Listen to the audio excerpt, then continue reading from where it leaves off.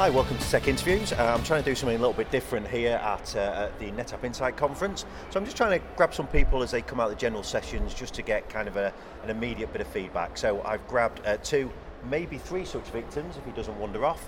But I've managed to catch up with two guys straight from the session just to get a view of the first general session at Insight and what they thought the general messages they heard. So why don't we start off by introducing yourselves. Jason, you can go first. Hi, Jason Benedicic. I'm from ANS Group in Manchester, the UK. I'm a member of the NetApp A team. You can find me on Twitter at JABenedicic. That's more information than I asked for, but thanks. And I'm Mark Colton, and I'm part of the NetApp A team. Go on, give us a Twitter thing. And your Twitter feed, my Twitter feed is at mcolton1983, and you can get me on my blog at justswitchitononoff.com. Okay, and the man with the most difficult name that we will butcher on a regular basis? It's Atanas Perezdarov. I work for Intrud, and you can find me on Twitter, although you probably don't want to, at press blah blah. You really can find him on Twitter at that. Okay, guys, so we've just come out of the first general session. Who wants to go first? What was kind of the first takeaway that somebody got from that? Mark? I want to say, I've been lucky enough to see this session a couple of times, but I think one of the main things out of this session was how data is starting to drive how businesses are making the decisions moving forward, and that's becoming more and more apparent as we're talking to customers. And I think NetApp's now starting to see that message, and they're starting to take that message to that higher level. So bringing in the guest speaker that they did bring in, and what he was able to give, and basically give the outcome of what the industry's showing and how that's moving forward. I think that showing that NetApp's on the right track moving forwards. Yeah, Jason, same for you? Yeah, so the value of the data really hit home in that session, and also our responsibility, both as technology professionals and as society. How do we manage that data? How much data do we allow machines to take over? So it also rang true to some of the things we were talking about with the dementia and the other healthcare things that I spoke to someone from our neck of the woods recently at Royal Liverpool and Broad Green, where they're now going into big data analytics that can tell when people are going to fall over, and bandages that report when you're bleeding. I mean, it's just a huge opportunity for us to make life better through data, and I think that really hit home in there. Yeah, I think there was a lot of stuff covered around how we use data and how we're creative with data and the difference that can make. What about you, Tanas? Was it a similar kind of message for you, or did you hear something else? Yeah, well, in a nutshell, it was basically, the message was, the matrix has us now. I mean, the data is all around us, and we better collect it and make a better use of it, which also means that it can amass in enormous amounts, and being able to manage enormous amount of data easily and without wasting time and effort is probably the thing you want to do. So did you hear anything today that was something that was unexpected, maybe something you'd not heard before, something you'd not thought about? The drums? Yeah, apart from the drums, maybe something from stage that was less drummy and less trumpety. Yeah, that actually we probably already have the data. We just need to learn how to use it for things other than what we use it today. Yeah, everybody collects data. Everybody collects data for whatever reason. We probably need to think about that data we collect and actually see what other helpful use it may be put into. Yeah, I think that was one of the things that stood out for me actually, was the idea that data, this kind of ability to analyse the data that we know about is interesting. But one of the things that fascinates me is this idea of being able to pick up data and understand things that perhaps we'd never considered. And I thought that came out quite interestingly.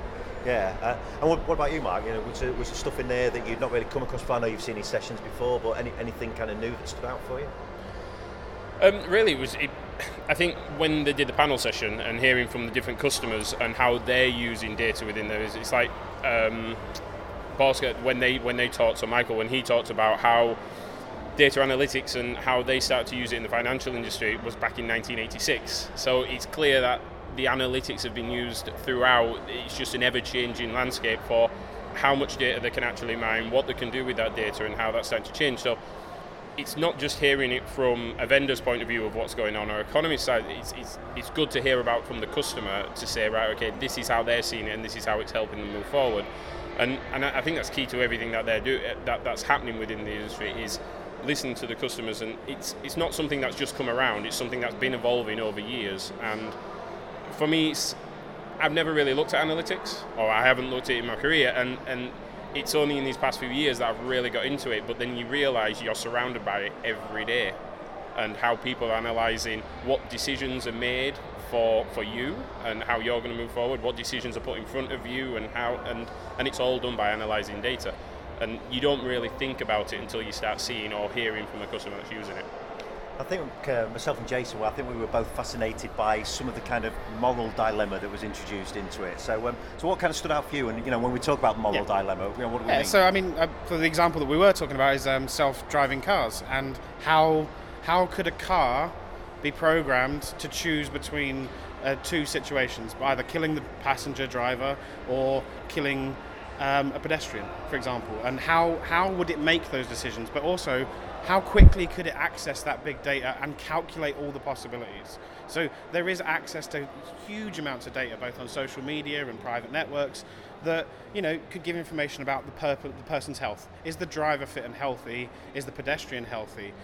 Is one of them going to die at some point anyway? How do you weight those people's value? And ultimately, as we were saying, machines are probably going to make that decision a hell of a lot better than we are. It's just how much of that are we willing to accept and put faith in? That was one of the big driving factors, is how much faith are we willing to put into machine learning and AI? Yeah, and I thought another quite interesting topic that they touched on was the idea that how machines are going to be able to manage and analyse that data better than we are. And that's regardless, that's not just people working on the factory line. This is people who might be a neurosurgeon but also the kind of the idea that they introduce this thought of, but all that's going to do is change the kind of things that we do, and I mean, was that something that hit home for you? Did you hear that? Yeah, it did. And so they were talking about the analytics of the brain scans and those parts of things. I mean, that's just going to change the way that normal people do their jobs, entrusting more of the kind of tasks that are better suited to the machines, to let them do that and free up our time to do things that a machine might not necessarily do or learn, more of the intuitive side of things that we can't really, at this point in time at least, teach the machines to do. And Mark, there was some interesting research thought that they kind of covered stuff that the IDC have done for them. I mean, was there anything that came out of that research that was kind of news to you, or was all the kind of thing you'd expect to hear? I think a lot of it for me was what you kind of expect to hear, but that's from conversations or what you're seeing in the marketplace and what you're starting to change. Again, I think it was the relevance of being able to tie it back to the messages that we've been hearing. And a lot of the time when you read these IDC things, you read anything from sort of industry experts, you just think, oh, well, they're talking about things that they want to position or they want to sell or the market they want to grow. But it's been able to adapt that back, and as I'm seeing is, it really makes sense what they're saying. You are reading what's happening in there. So it's not really learning something new. From my point, it's a case of actually being able to make what they're talking about and what they're writing about and what they're talking about within the industry and tangible back to a customer experience, or tangible back to something that's actually in real life. It's not just written down on a piece of paper. So, and I think that was the thing, because when IDC was talking, it was good that Michael could back that up and Bill could back that up at the same time. So Bill for how their NetApp's using analytics and what they're moving forward with their Autospot as such, with the Active IQ, and to look at that to start to develop and understand how infrastructure is working, or how the environments are working, so they're constantly learning off each other to be able to prevent anything happening within the infrastructures for other customers. And it was like, she gave the overview as such, and the IDC gave the overview, and them two backed it up. So you Bill and Michael actually backing up those stories, and I think that was key for me, because whenever I read these, it's always a bit, you never know until you've spoke to somebody. And so finally for you, Atanas, because you come from a slightly different background to the rest of us in that you work in a service provider industry. So it's the kind of things that they were talking about today. Is that the kind of thing that you're seeing from a service provider, the kind of thing that you're seeing customers demanding, whether it's analytics, whether it's more storage, whether it's just a different way of working? Well, I can talk about how we tackle storage as a service provider ourselves.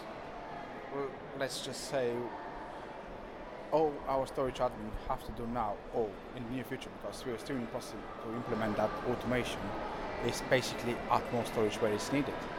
Everything else is taken care of by the system, or by the whole environment we have created itself. So you don't have to tend to it every day. You just watch it. It knows what to do. It knows where the problem is, where the bottleneck could be. Talk storage after all, and then remediate that and make it happy again. All a storage team does is basically shuffling more capacity here and there and just adding it where it's needed. As you can imagine, this probably could not have been possible even 5 years ago.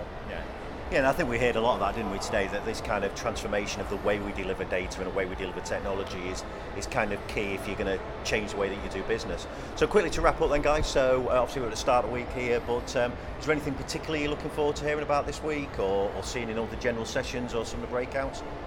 I'm not going to give away what they're going to talk about. I've seen it before, just a month ago. But no, I'm not going to talk about it. Wait and see. No spoilers from Atanas, No. That's good. So Mark, you can feel free to spoil anything you're looking forward to seeing. Again, there's some of the new announcements that's coming out this week. The general sessions over the next couple of days. There's things that they talked about at Insight which isn't, I want to say it's public knowledge around the cloud orchestrator and those sorts of tools and how that's moving forward and if that's developed from what we saw a month ago. So there may be more in that story, there may not be more in that story, but it's been able to start to make that tangible and what we can move forward with. And I think that's one of the things I want to see more of what NetApp's doing with the cloud providers, how are they working more with that public cloud area. And we've seen the announcement today from the Azure NFS. So it's being able to talk to those customers and those partners that are using those technologies and hearing from them at the same time. So it's going to be different stories from last month. It's now seeing it in our markets, it's seeing what's happening within Europe and how it's actually changing. US is always slightly in front, so how is it adapting over here and how are people using it or how are customers using it today? And I think really interesting pearl of wisdom that dropped in there about how even though you saw some of this stuff in Vegas just a month ago, looking at how these things might have changed already, and it just shows kind of speed of innovation that we're seeing. So what about you, Jason? Any spoilers from you, or are you also keeping cards very close to your chest? No, I think there's a lot of good things to be said about just keeping an eye on the continual pivot that NetApp is making.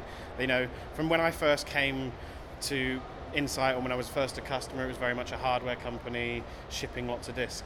It moved on then into a software company, and now it's very much a services company. So more of that pivot. Just keep an eye out on all the different things they're doing. It's no longer just about disks and storage. It's more about software and performance and automation and orchestration, the cloud. There's a huge portfolio now, and for a company as large as that to move as agile as they do and keep up to pace with the market, that's something you should just continue to watch out for. Okay, well guys, thanks very much. Hope you've enjoyed your first day and have a great insight. Speak to you all soon, because you'll all be back on this week. Yes. So speak to you later.